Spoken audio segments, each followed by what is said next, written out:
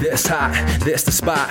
There it is, pod.com. We're interviewing the best comedians, so tune in quick and get your ears receiving them. We talking about life and life to stream right to you, from the microphone right to your home, dude. Side note, this might get embarrassing, but no, don't sweat, yo, cause there it is.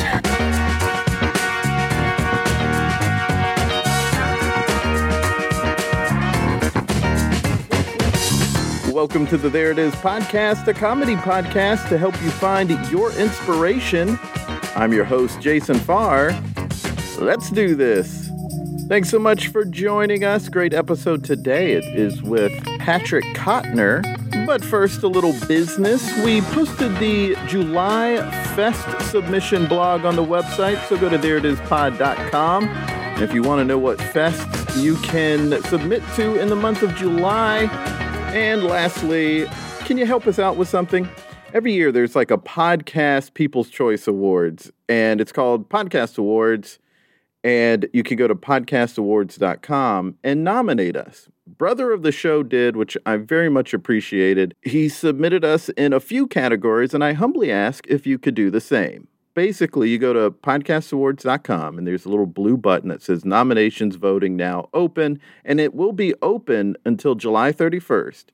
And you click there to vote, and you put in some info, your name and whatnot, and your biggest podcast influencer. If you could say Jason Farr, that would be nice, but you don't have to. I put Mark Maron because he is my biggest when it comes to interviews. I love him.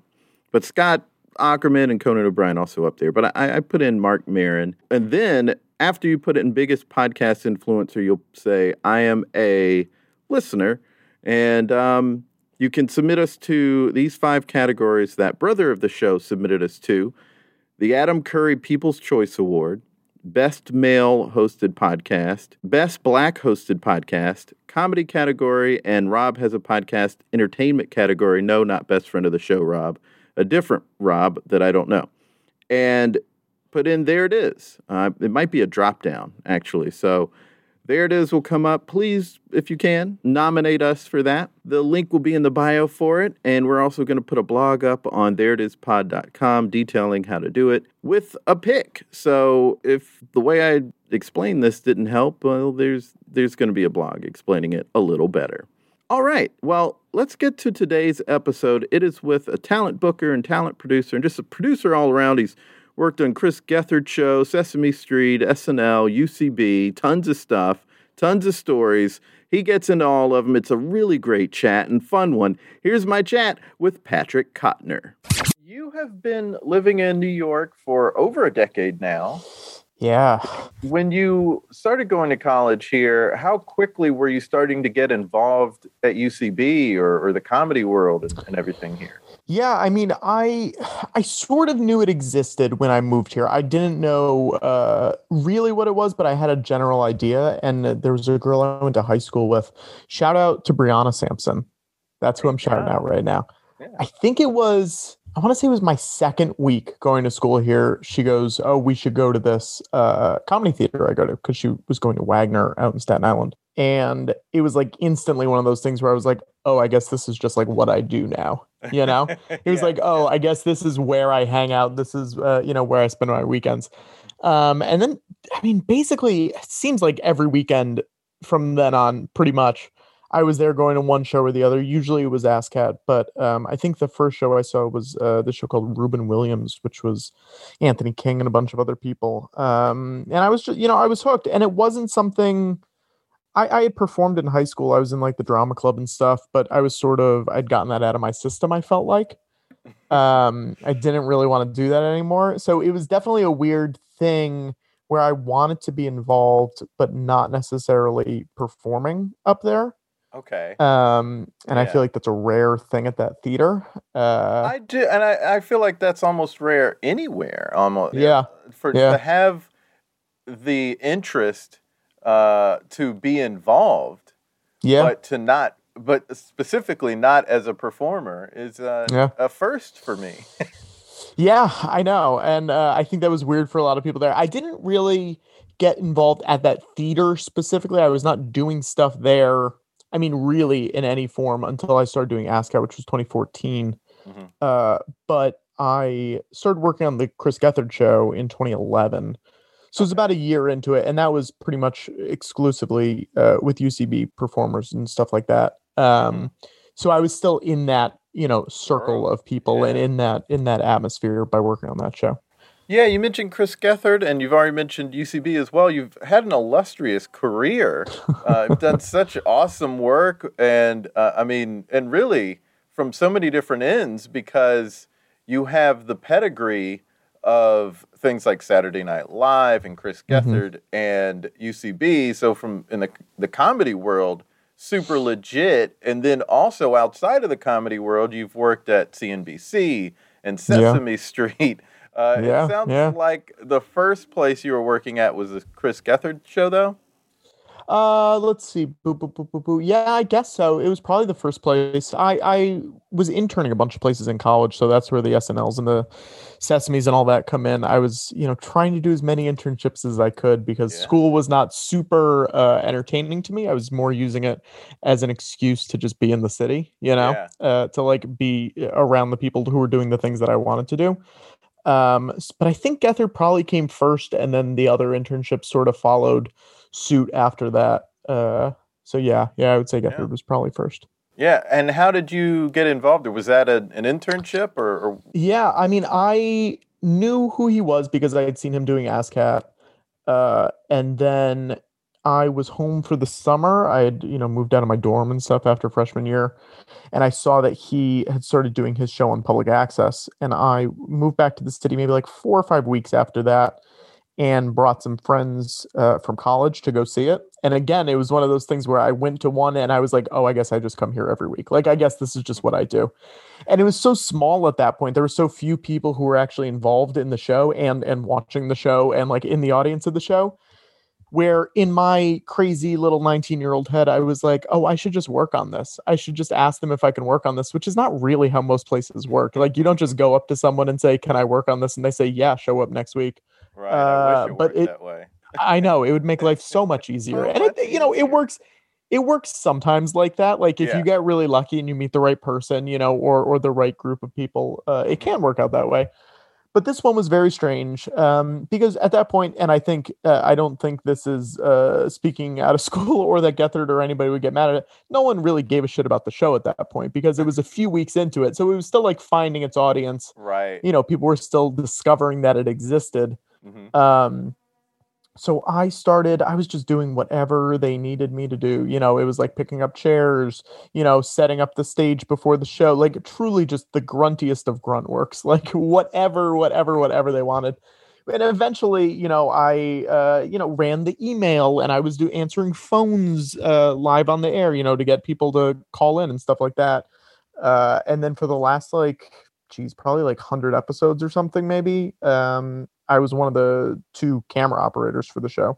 So it was truly just like, it was all hands on deck, That everybody was a doing very whatever. yeah. It sound from everything I've Absolutely. heard about just the vibe I get from that show is very much like everyone's just doing whatever needs to get done. Yes. And sometimes it worked and sometimes it didn't, Right. and I think you got that vibe on the show where like the Yeah. show would start and he would just be like, nothing is ready. Why is nothing working? And it was like, because we're all 19 or 20 years old and like trying to figure out how to run a TV station with no help. That was basically how it was the real life Muppet Show with everyone just like insane trying to make stuff hold together with duct tape. That's hilarious that you refer to as the Muppet Show, but real life. Yeah. Also, like going back to Sesame Street, then was that an hmm internship, and what exactly were you doing there? Yeah, that was an internship. I've always been a big Muppet and Sesame fan. Hmm. I used to want to, be a puppeteer when I was a kid. It was like one of those like dream things when you're a kid. You're like, that's what I want to do. That's Hmm. exactly what I want to do. And I mean, this is a little bit of a tangent, but I feel like it sort of ties into meeting the right people, like what I said. When I was like 12, this guy Carol Spinney, who was the guy who played Big Bird and Oscar for like 50 years, he wrote a book and he was doing like a Q&A at UConn because they have a puppetry school there. And my Hmm. parents were like, "Oh, we should go. We should go see this guy." Yeah, because you're And from Connecticut, and so I'm from you're Connecticut. right. Yeah. So this was like less than an hour away. It was like very convenient. Hmm. So I was, little kid, 10, 12 years old, something like that. And I was like, do you guys ever give tours of the set? That was my question during the Q&A. And he said, no, not really, but you got to know somebody. And he like gave a little wink, you know?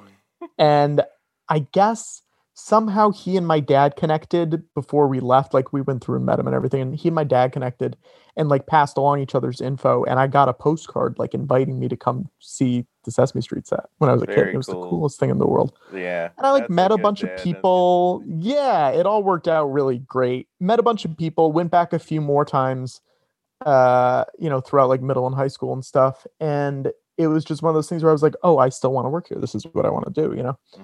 And when I was moving to the city, I reached out to one of the people I had met, one of the other puppeteers, and I was like, who do I talk to? What can I do to, do an internship here? And he put me in touch with the right person, and I ended up working there for a year, and it was at work, interning there. It was still work for a year, and it was great. Like you got to, we were on set a little bit, we were in the offices a little bit, but it was putting together the DVD releases that they would put out and like finding clips to use and making like a character Bible for people to use in case they don't know who, Forgetful Jones is, some character that hasn't been used in 30 years. You put this in here. But then we were also, on set and they were shooting. I was there the last time that Frank Oz has performed on Sesame Street. Wow. Like the last time Jerry Nelson, who was the guy who did The Count before he passed away, I was there for. It was like a lot of like very important seminal things that you don't realize at the time. And now you're looking back and you're like, oh, wow, it was actually, there was a lot going on. So that last time Frank Oz was there, just because you were a college kid, it wasn't resonating with you the same way that it would now. Yeah, no, but I didn't know it would be the last time that he would do stuff because he hasn't done anything there since 2012, I guess, or whatever. Oh, so it wasn't like a big send-off.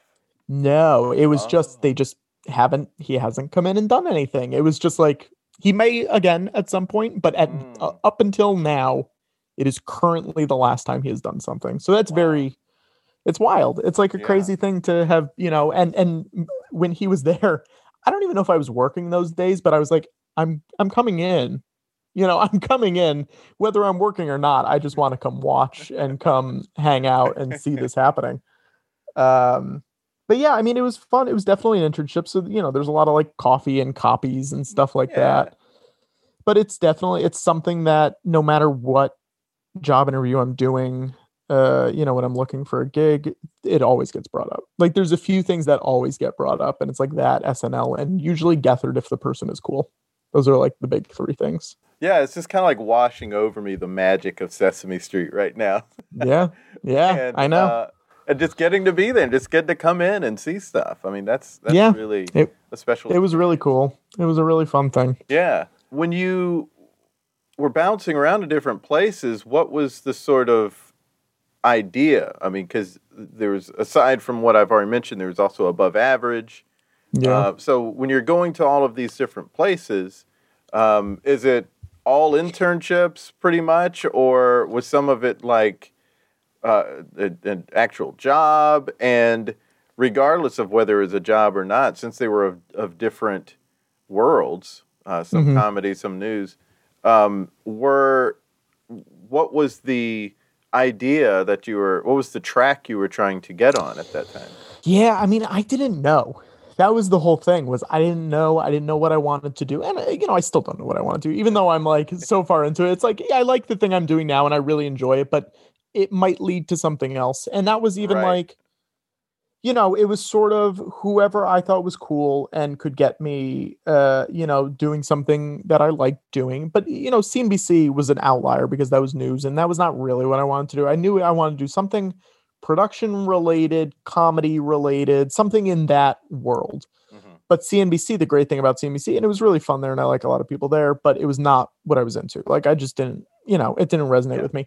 But it helped. It was one of the things that got my foot in the door for the SNL interview because it's both NBC. Right. So it's one of those things where even though it was not ideal on the job track, it still did get me to something that was more ideal. You know what I mean? Absolutely. Right. Absolutely. Yeah. Yeah. So the internships I did in school were SNL, CNBC, Above Average, Sesame, and UCB Theater. I did an internship there too. Okay. And I don't know how much you can. All while in school and doing Gethard. So it was a busy couple of years. Yeah, because SNL, that's not an internship for the summer.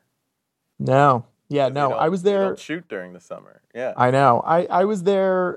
I was there for a season and a half. I was there from like December 2012 to May 2014. Like it was like 3 semesters I did, and I was in the post department. So I was not like in the writers world, but it was kind of better because I think the writers interns as a whole mostly they sort of get cycled through a lot, where it's just like you're the intern, like you're the stereotypical intern. You're making us copies. Hey, I need a lunch. Go buy me lunch, like that kind of thing. Mm-hmm. Whereas I was in post, and we sort of just got to like hang around and like we would like record the rehearsals and put them up on a server for people to watch it and like hang out in the control room. Creative development. Yeah, totally. Which was cool. It was very cool to like, you're not doing the grunt work. You're like, they had this whole system that we would do where we would sit in the control room, record all the rehearsals, upload them to a server so like the cast and the writers could go watch them back to like see how they were going and see what they could cut. And, just it was a very interesting way to just see how it works on a macro level. Right. How that show is actually put together. It's unreal that show was put together in a week. I mean, such a huge crew. And I know it's, I'm sure somebody would say, well, they can do it all in a week because they have such a large crew. But the larger the crew, the more you have to get people in line. That has to be, totally. I mean, talk about a well-oiled machine. That's got to be like a clock. That's got to be like a watch. And I mean, it's also like less than a week because the read-through's on Wednesday. So they really don't even know what they're doing until Wednesday. It's insane. The show should be overhauled and they should figure out a better way to make it work. Just because like it works in the 70s when you're all on cocaine. And I know this is not a hot take. I know a lot of people say this, but like there's so many easier ways you can make that show work. But I think it's one of those things where it's like, this is the tradition. This is the way we do it. This is how it works. That's why so many people who they asked to host have said no. Because it's like anxiety inducing. Absolutely. And people who've done it have not gone back because of that reason. They were like, hey, I did the thing, but it's something I don't know how people do. Yeah. And you get burned out. It takes a really specific type of person. Like, I know a lot of people who are still there and like, you see who makes it and you see who doesn't last because, it's a crazy schedule. Right. You don't have a life. Like your friends are the people you work with because those are the people you're with, from 9 a.m. to 4 a.m., like 4 nights a week. Like it's insane all the time. Mm-hmm. But it was a really positive experience. I was there for a lot of cool stuff and got to, hang around. And during the show, we didn't have anything to do. So a lot of times I would just go down to like the backstage area where they're doing like makeup and stuff and just like lean up against a wall and watch the show from back there. And it was like, crazy watching, what happened? Well, like the Stefan goodbye with Seth Meyers, like when Seth was leaving and then like watching them do that and then turning and seeing them walk out of the studio on screen and then through a door next to me. And it's just like, this is, if the camera was like 6 inches to the left, like, oh, I'm in the shot. You need to watch out. But it was so wild, it's just, it's weird being on these things that you've seen for years, like, Sesame and SNL, where it's like those things are such huge parts of so many people's lives. And then getting to work on it at such a young age was wild.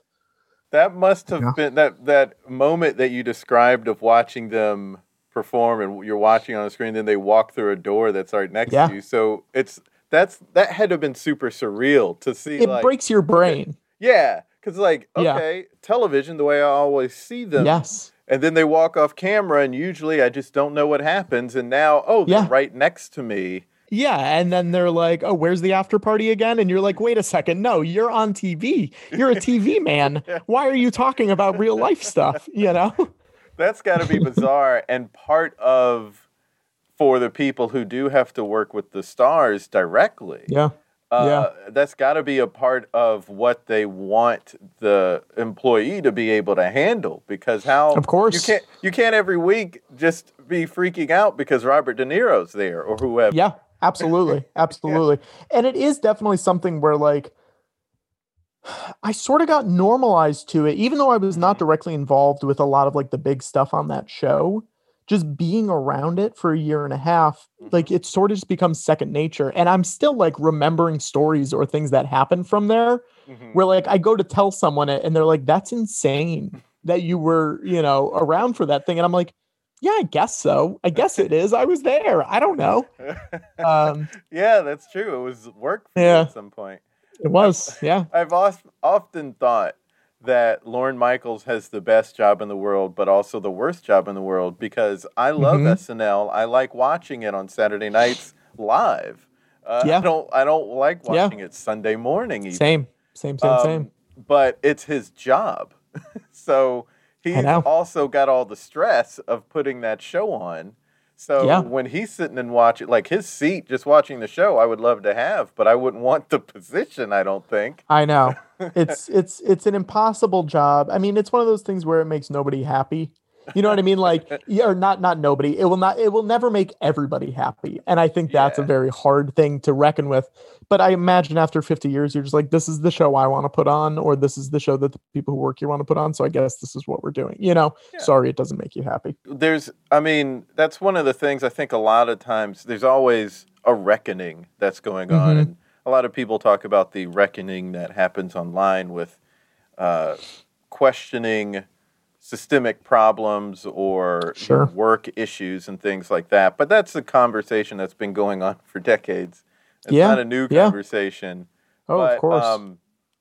It is a sort of thing where people, this is a constant conversation, I imagine, in the SNL world, because every few years, someone's like, why do they do it that way if it's so stressful? But, they're people who want to do it. Yeah. You don't have to do it. Yes. It's one of those things where that's what you signed up for, like you know what this is going into it. And it's hard to it's a live show that's very stressful all week. It's hard to complain about when it's like, well, I mean, this is what it's always been. It's not like this was sprung on you, Right. And it's not for everybody. I don't know. I've been very lucky over the years to work at the places I have, but it's definitely, it shows you how stressful the industry and the world is, and that world, not the world in general too, but you know what I mean. Of course. But there's nothing like live TV. It's the best. It's so it's the exciting. Best. So yeah. And so you were there for a year and a half. And I don't know what stories stories that maybe you don't think are wild, but other people think are, that you could tell. Do you have any others? Oh, geez. I mean, it was just like, it was a weird time because I was there for like, I don't know about stories so much as just moments that experience, where it was like Bill Hader and Fred Armisen and Seth Meyers last episodes. And then like seeing like John Goodman coming back to host after so long, and like Justin Timberlake. The craziest thing was Justin Timberlake doing the Five Timers Club sketch when he hosted for the fifth time, because like it was so jealous you were there for that. It was a deranged week where you just look around and it's like Tom Hanks, Baldwin, Steve Martin, Martin Short, Dan Aykroyd, Chevy, Paul Simon, and then you get so excited for all those, and then you look, and that was for me. I looked and I saw Candice Bergen, and that was my holy shit moment, where I was like, holy shit, that's Candice Bergen. That's Candice Bergen. Like, that was the craziest one. Five timers, yeah. Yes. But that was the craziest one for me, where I was like, oh yeah, I mean, that's, it's Chevy Chase. Okay, great. But then I was like, oh my God, Candice Bergen. I remember when I saw that episode, and my roommate, one of my good friends, he was like, I partly want to watch this to see you react to this. I know. Because when Candice Bergen came on, I went, ooh, Candice Bergen. I know. Because it had been so long since she was there. I don't think she had, I want to say it was like 91 was the last time she hosted. It was like it was like very early, late 80s, early 90s Murphy Brown era. Mm-hmm. But yeah, I mean, that was the wildest one, just because everywhere you looked was someone obnoxiously famous and obnoxiously funny. And it was just like, yeah, it was wild. But that was the other fun thing about, like, you never knew, because we weren't in the writers area, we didn't necessarily know who was showing up until like maybe a day before or something Oh, like that. wow. Yeah. So like you would just be walking, then it was like, oh, there's Aaron Paul dressed up as Jesse Pinkman, or like, what is he doing here? Why is he here? Or like, just random people. I think Random Dennis because they Rodman. weren't hosting, and then it's like, Yeah. why are they doing a sketch about this? Okay, I think cool. Dennis Rodman was there, and like Liam Neeson did something. Just like What? very weird stuff. But yeah, I mean, it was crazy. It was crazy. It's kind of a blur. Truly, I haven't thought about the fact that Dennis Rodman was there until right now. Like it's been wow, like yeah. 6 or 7 years, and I'm like, oh yeah, I forgot about, because it was like during the whole him being friends with Kim Jong-un thing, and just like wow. he like did some cold open or something. But yeah, there's so many things that you forget about the insane things that happened. Right, for sure. Yeah, Especially when it's happening so often. I mean, that's what you always hear about New York City and Los Angeles, is that there are so many celebrities that the average person is just kind of like, yeah, whatever. That's George Clooney. Yeah. He Yeah. So yeah. Yeah. No big deal. Yeah. But to the tourists, it's like, oh my God. Of course. Yeah. And I mean, that's kind of my thing now, is doing talent stuff. So it's sort of, right. It is sort of just getting like desensitized to it, where it's, every week or whatever, you're seeing someone who is one of your favorite people, or like someone that you really admire. Right. And you just have to, it's a normal thing. They're here to do a job. You're doing your job. You shake their hand, talk to them, and make them, comfortable. And that's kind of the whole gig. Right. Yeah. I mean, I definitely could rock with just seeing someone famous that I've seen my whole life, because then it's like, there are a couple of people I might get starstruck from that I'm not someone that I'm a big fan of. Like Madonna, I don't pay a ton of attention to, but I imagine if she walks in the room, I would be a little starstruck. But if it's like Conan O'Brien walked in, how do I just act normal? I mean, when I started booking ASCAT, it was Alan Alda and Mark Hamill. Those were the two where it was like, holy shit, like that's Alan Alda, Yeah. And just getting to see, and on Gethard, it was like that all the time, like Will Ferrell or whatever. Like there's so many people where it's just, it's weird to see someone who you've always seen as a two-dimensional person on a TV to then all of a sudden be directly in front of you, looking you in the eyes, and you have to talk to them. Like it's just such a weird experience. And you have to talk to them when they're like, hey, Patrick, where's the bathroom? Like that kind of thing, Absolutely. Yeah, just normal everyday stuff. I saw, and I love that I saw it this way. I was in the office at Late Show once, and to meet with a producer. And we walk up the person who went to get me walked me up the stairs, and I just walked to the top of the stairs and looked up, and there was Stephen Colbert, one of my heroes, one of my absolute heroes. I'm South Carolina native, of course I love him. And he's walking by, and like we didn't make eye contact, but I just saw him, and he was just a dude walking in the office, scratching an itch. Like he literally like scratched an itch and was just looking at something, and I was just like, I'm glad that I saw this. Of course. The humanizing moments are the best. Yeah. That's the time you want to see these people, because you don't want to put people too much on a pedestal. You don't want to get into celebrityism, especially in your line of work.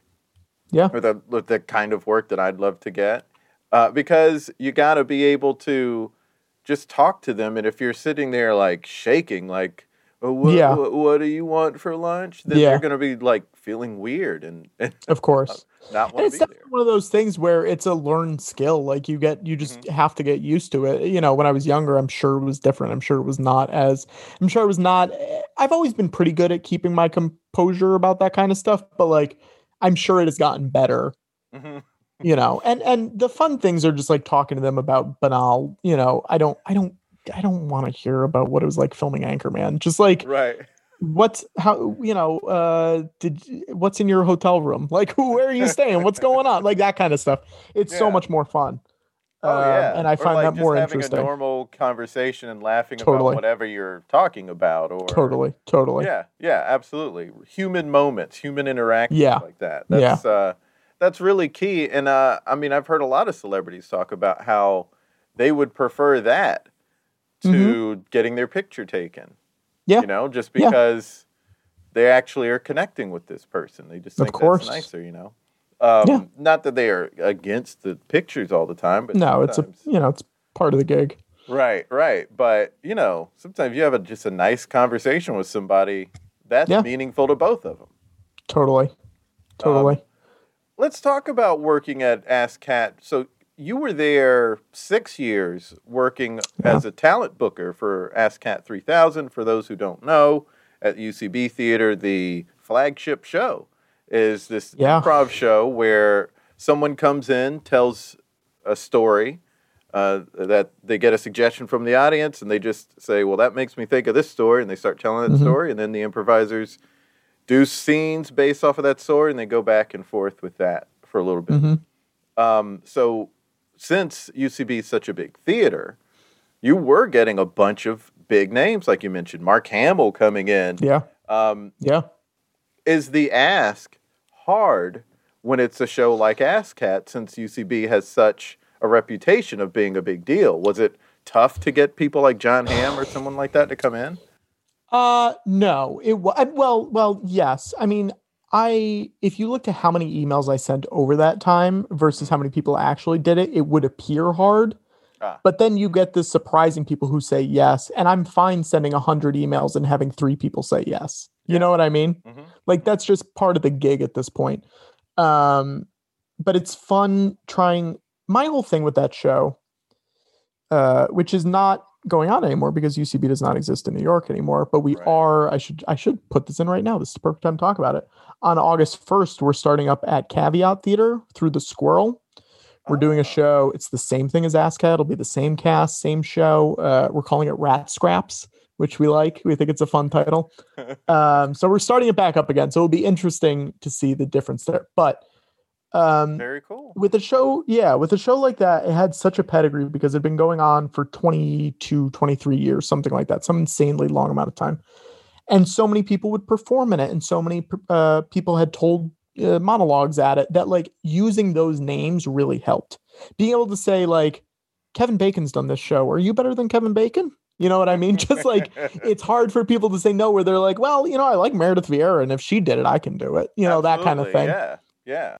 I also, if you say yes to the show, you're the kind of person I want doing the show. If you're having reservations or like not wanting to do the show, I don't want you there. You know what I mean? Like, you're not going to have fun. Twist their arm. Yeah, you're not going to have fun. So why do I want you to do it? I want you to be there to have fun and to give into it and just like speak freely and be a real person. That's what you wanted. So it wasn't hard necessarily. I didn't book as many comedians as I think people expected there to be. Comedians meaning like stand-ups or whatever. I always tried to I wanted like the weirdo character actors, or like the New York Times reporter, or like the, a film editor or something like that. I wanted someone who you don't necessarily hear stuff from. And then every so often, Alan Alda comes through. You know what I mean? Like, you get cool people, but I also wanted some name that you've seen a ton, but you've never heard from this person. Right. You know? Right. That's cool. Yeah, that was always my go-to. And I think it was like 550 shows or something like that by the time I finished, because we would do 2 a week. For like 6 years or whatever. Basically every week. So yeah, I always wanted different types of people that you wouldn't see at any other comedy show. Preferably people who weren't comedians, weren't necessarily funny. I just wanted a real story. I didn't want you up there telling your tight five for Letterman. Like, it's hard for them to make jokes off of jokes. Yeah. So I just want to hear about, here's a good one. Bradley Whitford did it. And he told a story about his dog eating sushi and how he had to like pry it out of its mouth or something like that. Like, it was just like, sushi. No, not sushi, salmon. He ate salmon and he had to like pull it out of its mouth, and he like got down on the ground and was like fully acting it out. And I was like, this is perfect. It's not a funny story. It's just like, this is what you thought of. This is, you're fully committed to it. You're telling the story. It's like you're at a fun party and you're just talking to people. Yeah. And that's what we wanted. Yeah. Who were some of the people that are like a name that people has heard a lot, but it's not like a big name? two people that I loved having were Bobby and Christina Lopez, who wrote the music for like Frozen and like Coco, and he did Avenue Q. But he has a double EGOT. He has two EGOTs. That's right. Which is insane. Right. And he's like so young. But they're people where it's like you see their name on everything. And if you watch the award shows, you see them. But like you may not have ever heard them talk beyond like, I want to thank the Academy. Thank you so much to my reps. They're not on the talk shows a bunch. But then Christina comes in. Yeah, and then Christina comes in and talks about going Halloween, doing Halloween as a kid, like stuff like that, where it's just like interesting things, not talking about Olaf the Snowman, talking about other stuff in their lives. Right. They were great. That sounds like the attitude I take with asking people to be on this podcast. Yeah. It's like, I want to pick this person's brain because they're interesting. Totally. Yeah, it's more fascinating to me. And it's more, I think it's better from an audience standpoint, because the bigger you get, unless you're a certain type of person, I think the more guarded you are and the more like safe your stories are, the more like, I don't want this thing to get out there, even though it's a little embarrassing to me. I don't want to tell 200 people it. Whereas if you're like a guy who did 6 episodes on The Blacklist and just like is like a working character actor, you'll be like, yeah, I got into a bad car wreck when I was a kid and it was my fault. Like just like talking about some story that does not make you look good, but you're still able to like give all the details and like tell this whole story without your publicist getting worried that like, it's going to get leaked to some blind item thing or whatever. Yeah. I mean, Jennifer Aniston, how's she going to be able to talk her team into her telling an off-the-cuff story? Exactly. And I think that scared some people because they're not. You see the word improv, and if you're like a guy, if you're an author or whatever who like does not do a lot of public speaking, you're like, I can't do improv. I'm not that guy. Like, you don't want me here. And I'm like, but I don't want you to do improv. I just want you to talk about you. Right. That's all I want. Like, just tell me some weird story. So I think it's daunting for a lot of people. And I totally understand when people say no, or if they're like, this just isn't my bag. Like, it's fine. I get it. I mean, those were the same answers. Before I left South Carolina, I was on a team that did the Armando, did that form that ASCAT does. And we would, the cast members would book the people.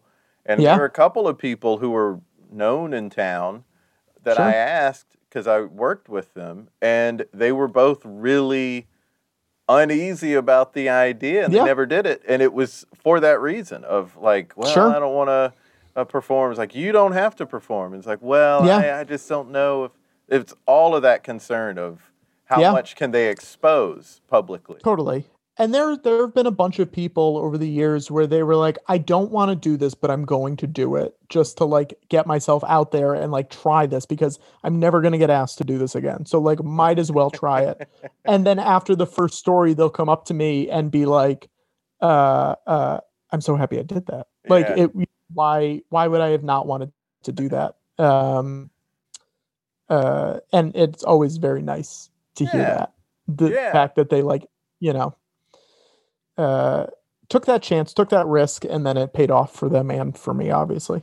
Yeah, for sure. How much of that role and other roles similar to that, how much of that preparation is you walking them through it, and how much of that is calming them down? Yeah, I mean, it's a lot of it. On the day, it's a lot of it. And it was, it was like that for ASCAT. It was like that. It's like that for Lucas. It's like that for Gethard Show when it was live and stuff like that. Like there's everything is that. Explaining, a lot of my job is explaining to reps or to the people themselves what the show is, because those 3 shows are known in their circles. And if you are a fan of that show, you are very much a fan of that show. You are a hardcore fan of those shows, those 3 shows. Yep.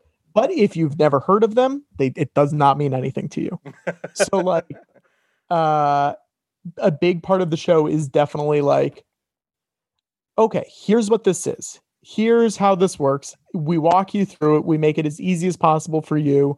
You don't have to worry about anything. It's truly a well-oiled machine at this point. Like, we make it super easy. We've done this before. I promise you, we do this every week. We will not make you look bad.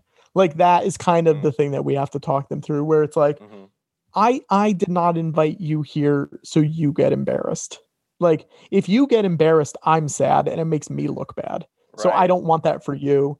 So I'm also looking out for me. Yeah. I don't want you to talk to your friends who I'm asking to do the show and then you're like, "Oh no, I had a bad time." Like that's the last thing I want, because then it makes my job so much harder. I'm only asking because I know you can do it. Yes, I know you can do it, and I know that if you actually try and actually like put in the small amount of work I'm asking, you will have a good time. If you come in hostile or like not happy to be there, you're not going to have a good time, and there's nothing we can do about that. Right. So like just come in, relax, have fun, and you're going to be good. And it's so rare that on those shows I think the person did not leave having a good time. I could probably count on under two hands out of the hundreds and hundreds of shows, like the time when someone left and I was like, okay, I guess I'm never talking to them again, because like I'm embarrassed that you did not have a good time, Yeah. And sometimes that's just their anxiety about the situation, and it's absolutely not anything else, and that's tough. It's tough to have that to work in this industry with that anxiety. But But I'm happy they tried it. Right. Was the George Lucas talk show the first time you were working on something from its inception out of these things? Because I guess ASCAT was already around, and I guess so. Were, coming in. Lucas started in 2014, and on the first show, I was the warm-up comic. Inadvertently, I was not planned to be the warm-up comic, but I showed up and Connor said to me, "Hey, so-and-so can't make it. I need you to warm up the crowd." And I was like, "No, that's not what I do. I don't want to do that at all." But he made me do it. And then I took a little bit of time off. I took probably like 4 months off just because he didn't ask me to work on it. So like, it was one of those things where I was just like not, gonna do anything. And that was fine. But then I started showing up, and this was back, it was at UCB theater. At that point, I guess it was in the East Village, in the UCB East space. Started showing up, started just helping him on the show. And then a couple months into it, he was talking with me and someone else, and he introduced me to them, and he goes, "Oh, this is Patrick. He's my producer." And I was like, "What are you talking about?" "No, I'm not." Like, he goes, "Yeah, you're my producer." And I'm like, "You need to tell me these things. Like, you can't just assume I'm your producer." "I want to be. Yes, that sounds great." But I had no idea. So I was not Inception, but it's been going 2014. I think we're on our like 7th year at this point. And I was there for 6.5 of them, so it's been going a while. And it's gone through, I should explain what it is to people. It's a talk show where comedian Connor Ratliff plays George Lucas, and Griffin Newman from The Tick and from Blank Check podcast plays this character Watto, who's a CGI character in the Star Wars prequels. And they interview regular people, actors, comedians, whatever, as themselves. So it's truly like you're going on the Tonight Show, except Jimmy Fallon is 75-year-old retired billionaire filmmaker George Lucas. And the sidekick is not Steve Higgins, but yes, but an anti-Semitic slave trading alien. Right. Yeah. And it's gone through a lot of changes. It was at UCB East, and then it went to Hell's Kitchen and sort of became like a little bit bigger of a show. And now, since the pandemic, up until a few months ago, we took a little time off right now. It's been a live streaming show. It was every week, and we would do fundraisers, and like so many people were on. We had Kevin Smith on, we had Leah Thompson, we had Whoopi Goldberg, just like insane people come on this show. It's very weird. It's very strange. Kathleen Kennedy on the show? We did not. I wish we had Kathleen Kennedy. I saw that somewhere. Man, I wish. I thought I saw someone who actually worked on Star Wars was a guest. Well, I mean, there have been Ahmed Best, who played Jar Jar Binks, was on it. Like, there's like a lot of people who have done, worked for Lucasfilm or in the movie. Julian Glover, who is the bad guy in Last Crusade and was General Veers in Star Wars, like a bunch of stuff. Mm-hmm. So there have been people. They're not people who are necessarily as directly involved with Lucas. Yeah, maybe not directly involved or still working for the company. It gets a little dicey to have people on when it comes to that. Yeah. But yeah, I mean, it's a super fun thing. During the pandemic, when it went digital, I also became like an on-camera part of it, an on-camera co-host, whatever part of it, which was definitely a big change for me because I was never a personality, as we discussed. It was always a behind the scenes thing. But I'm glad that I did it because I think it helped me not go insane this last year.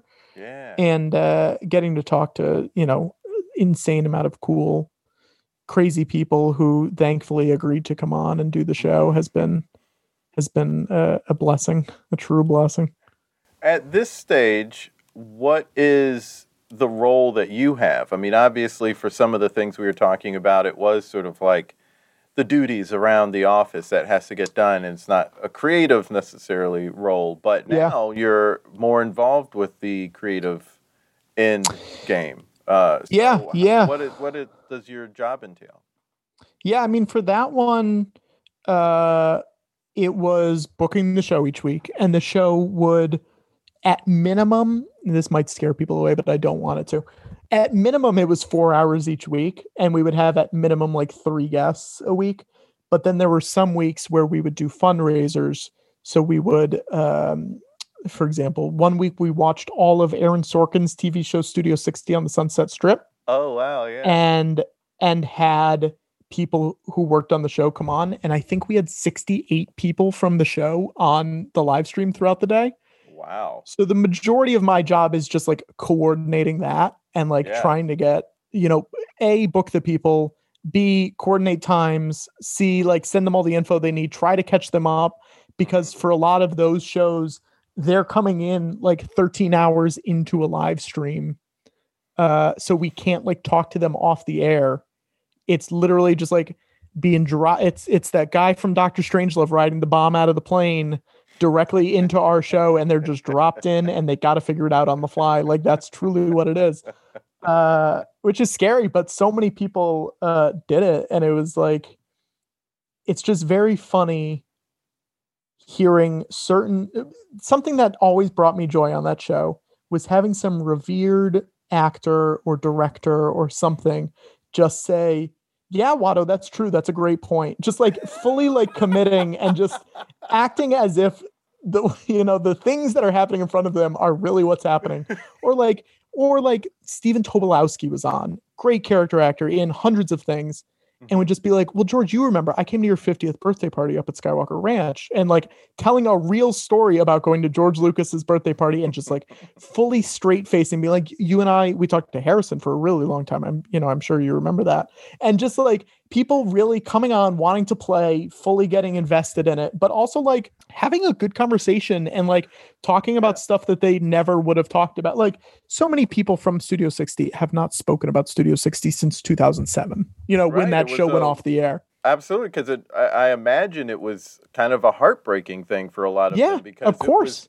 It was being presented as the new prestige show from Aaron Sorkin, and it was it was the show that NBC was putting all their marketing money into, it seemed. Yeah. Came out the same year as 30 Rock. 30 Rock is a show everyone knows about. Yeah. Studio 60 lasted the one season. Yeah. And so that must have been gut-wrenching for a lot of them.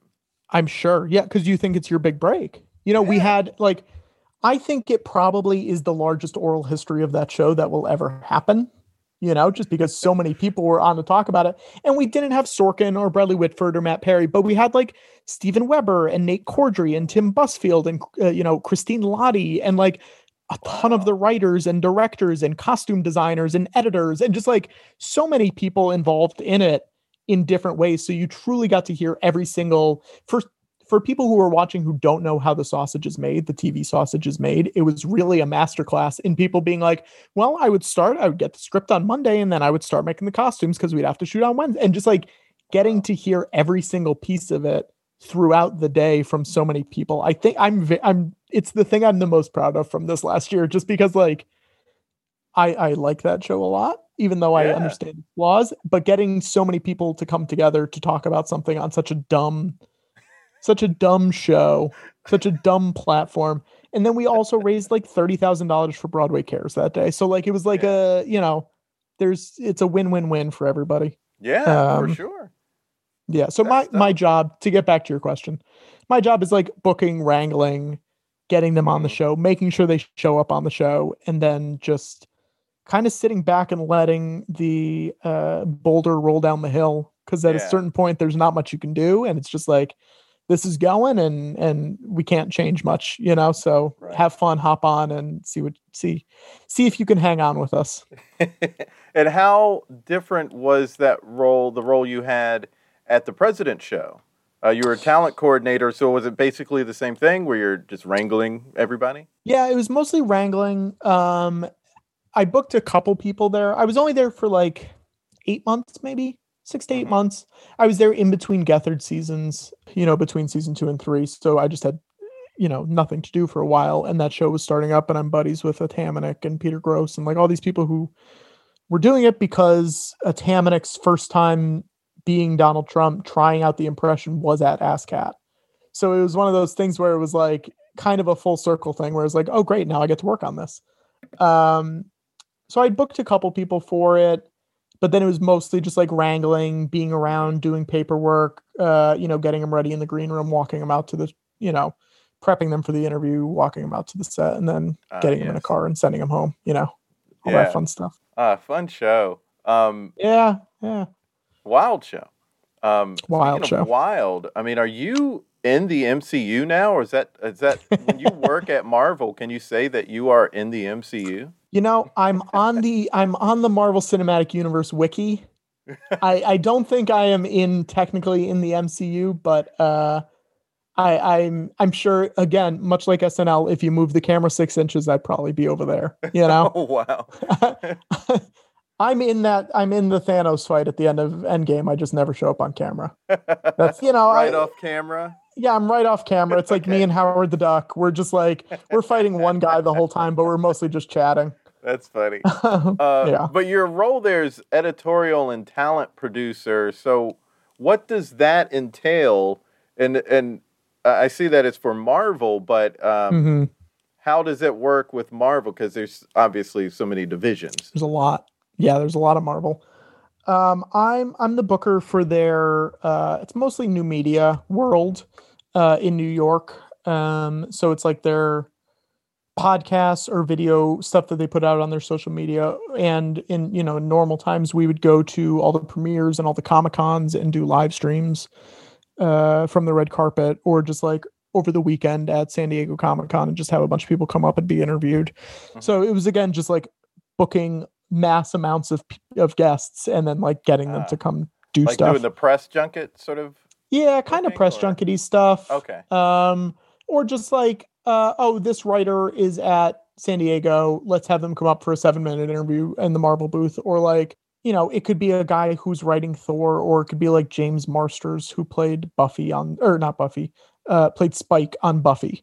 Like just anyone I could grab who was tangentially related to Marvel or had an interest in Marvel, which was great because you got to have a lot of cool like voice actors and actors and comic book writers and artists and whoever I could grab was great. But then we'd go to the premieres and do the live stream interviews with the actors as they were like walking into the premiere, which was very cool. So getting to go to that Endgame premiere and watch it in the same room with like everybody who worked on the movie and every actor and stuff. And, it's a very surreal experience. It's a very strange thing, but very fun. Yeah. I mean, the surreal stuff that you've been able to see and be around. I know. It's a weird life. How many times did you see that movie in the theater? Endgame? Yeah. Saw it at the premiere. I saw a Marvel screening with everyone at work in New York. Maybe 4. Okay. How many normal audiences did you see it with? Just fans? Maybe 2. Okay. Maybe 1 or 2. I saw it twice in the theater. And once was with a normal audience. Mm-hmm. And so everyone was going insane. Like it was like opening weekend. And so all the moments that hit real big. Yeah. But then my girlfriend saw it. She saw it late because she was like out of town or something when the weekend it came out. So a couple weeks later we go to see it, and it was kind of like maybe not the time that a bunch of people pack a theater to. Sure. So there weren't a bunch of people in the theater. and it was a bunch of people. The people who were there weren't like getting a lot of the inside stuff. Sure. So it was a super weird experience. It was night and day. And I'm curious. I bring it up because I'm wondering how an audience experience with fans differs from being with the crew and the stars, who are all very. I'm going to say this: not much. Yeah, that's cool. Not much. That's cool. It was cool. It was very cool. They all went nuts. They went nuts for everything. And it was so much fun to just look over. Like, I was seated sort of in the middle of the Agents of S.H.I.E.L.D. cast. That was like where my seat just happened to be, the ABC show. And they were going crazy. And then looking over, and it's like everywhere you looked was someone so famous, or like someone so famous in the Marvel world, where it's just like, oh, there's the writers for, they've done all of these and stuff like that. But everyone went crazy. Black Panther walks out of everyone freaks out. Like, even though so many of them knew what was coming, but so many of them didn't still. Even if you work on, like, if you're Gwyneth Paltrow and you show up for a day in that, I imagine you don't know what happens throughout that entire movie. Well, she didn't even realize she was in a Spider-Man movie, know? Yeah. Because how the production. Maybe bad example. But yeah. It was a wild experience. I don't think it'll ever happen again, just because there's so many people in that movie, so many. It felt like the culmination of so much, and just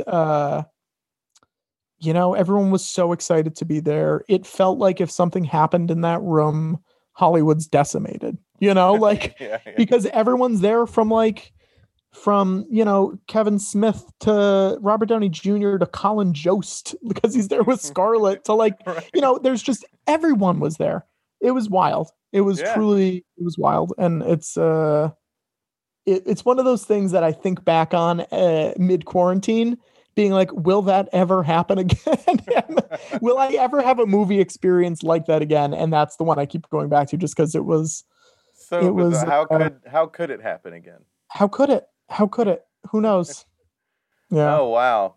Well, amazing stories. This has been really fun talking to you. We're now at the end of the episode, though. It's time to create something together. And since I have been booking this podcast for a while, I'm wondering from a super professional expert, some tips. I mean, what I do oftentimes when I book someone, especially someone in comedy, I look to see who they're connected with, who I have had on the podcast before. So then when I say, hey, I'd love to talk to you, I've talked to these people, it's all people that they are connected with in some respect. Of course. So that seems like a good idea, but what are some other ideas for booking people and having a smooth transition? I mean, like I mentioned before, the thing that I always liked was maybe getting people who don't necessarily get to chat all the time about this kind of stuff. The people who you like, who maybe not everyone knows about yet, are always fun, because there's so many times where I've booked someone and then, someone like Z-Way, where like I booked her years ago for something. And then like now she's the hottest thing in the world. Like Aquafina, I booked for something, and it was like a tough sell to some people, because they were like, we don't really know who she is. And then like a year and a half later was like the biggest thing in the world, I think that's always exciting. And I think that's cool, where it's like, I respect this person. I think they should be out there. And you get really lucky sometimes, where it's like, oh yeah, they deserve it and they got it. Yeah. And I think that's important for you too, as a host, just to like keep it interesting for you. This is all obvious stuff I'm saying, I think, but it keeps it interesting because it's who you want to hear from. Yeah. And I think that is huge, just to keep yourself invested in the show. It was definitely what kept me invested in Ask. I was just like, these are the people I want. It's great. I hope the audience likes it, but truly I'm booking it for me. And I really hope other people appreciate that. But yeah, I think that's a good thing, going through and telling them, hey, here are your friends who have done it. But at the same time, also like, just shoot big, sometimes, maybe not like A-list, but like shoot bigger than you think you can get. Yeah. And it works out sometimes. I have learned that one is helpful too, because there are some people where I was like, well, it's a long shot. And then they give me an immediate yes. And I was like, huh? Sure. Okay. Okay, great. I'm not going to weird about it. Yeah, exactly. Some people just want to do shit. Some people just like talking and want to have fun. And I think that is an important thing to keep in mind, is just if you see someone doing something fun on a show or on a podcast or whatever, and you're like, oh, clearly you're enjoying this and you like doing these things. I'm going to ask you, because why not? Also, the important thing to keep in mind is, what do you have to lose? It's just ask them. It doesn't matter. Just ask them. Yeah. They're not going to go and tell everybody, hey, this guy asked me, so run from this guy. Yeah. Who cares? Yeah. Who cares? No. So I think those are my big tips, I think. Well, there it is. Thanks so much for being on the podcast. Thanks, dude. Super great.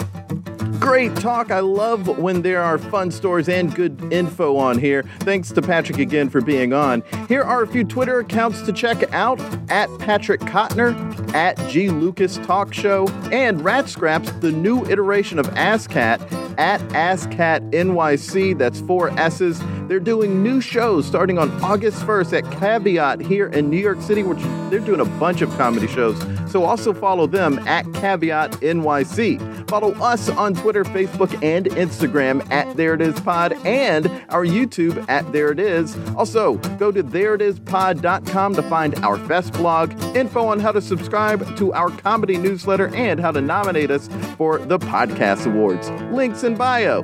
Next week, we have legendary improviser Paul Valancourt. It was a great chat. Until next time, be good to each other.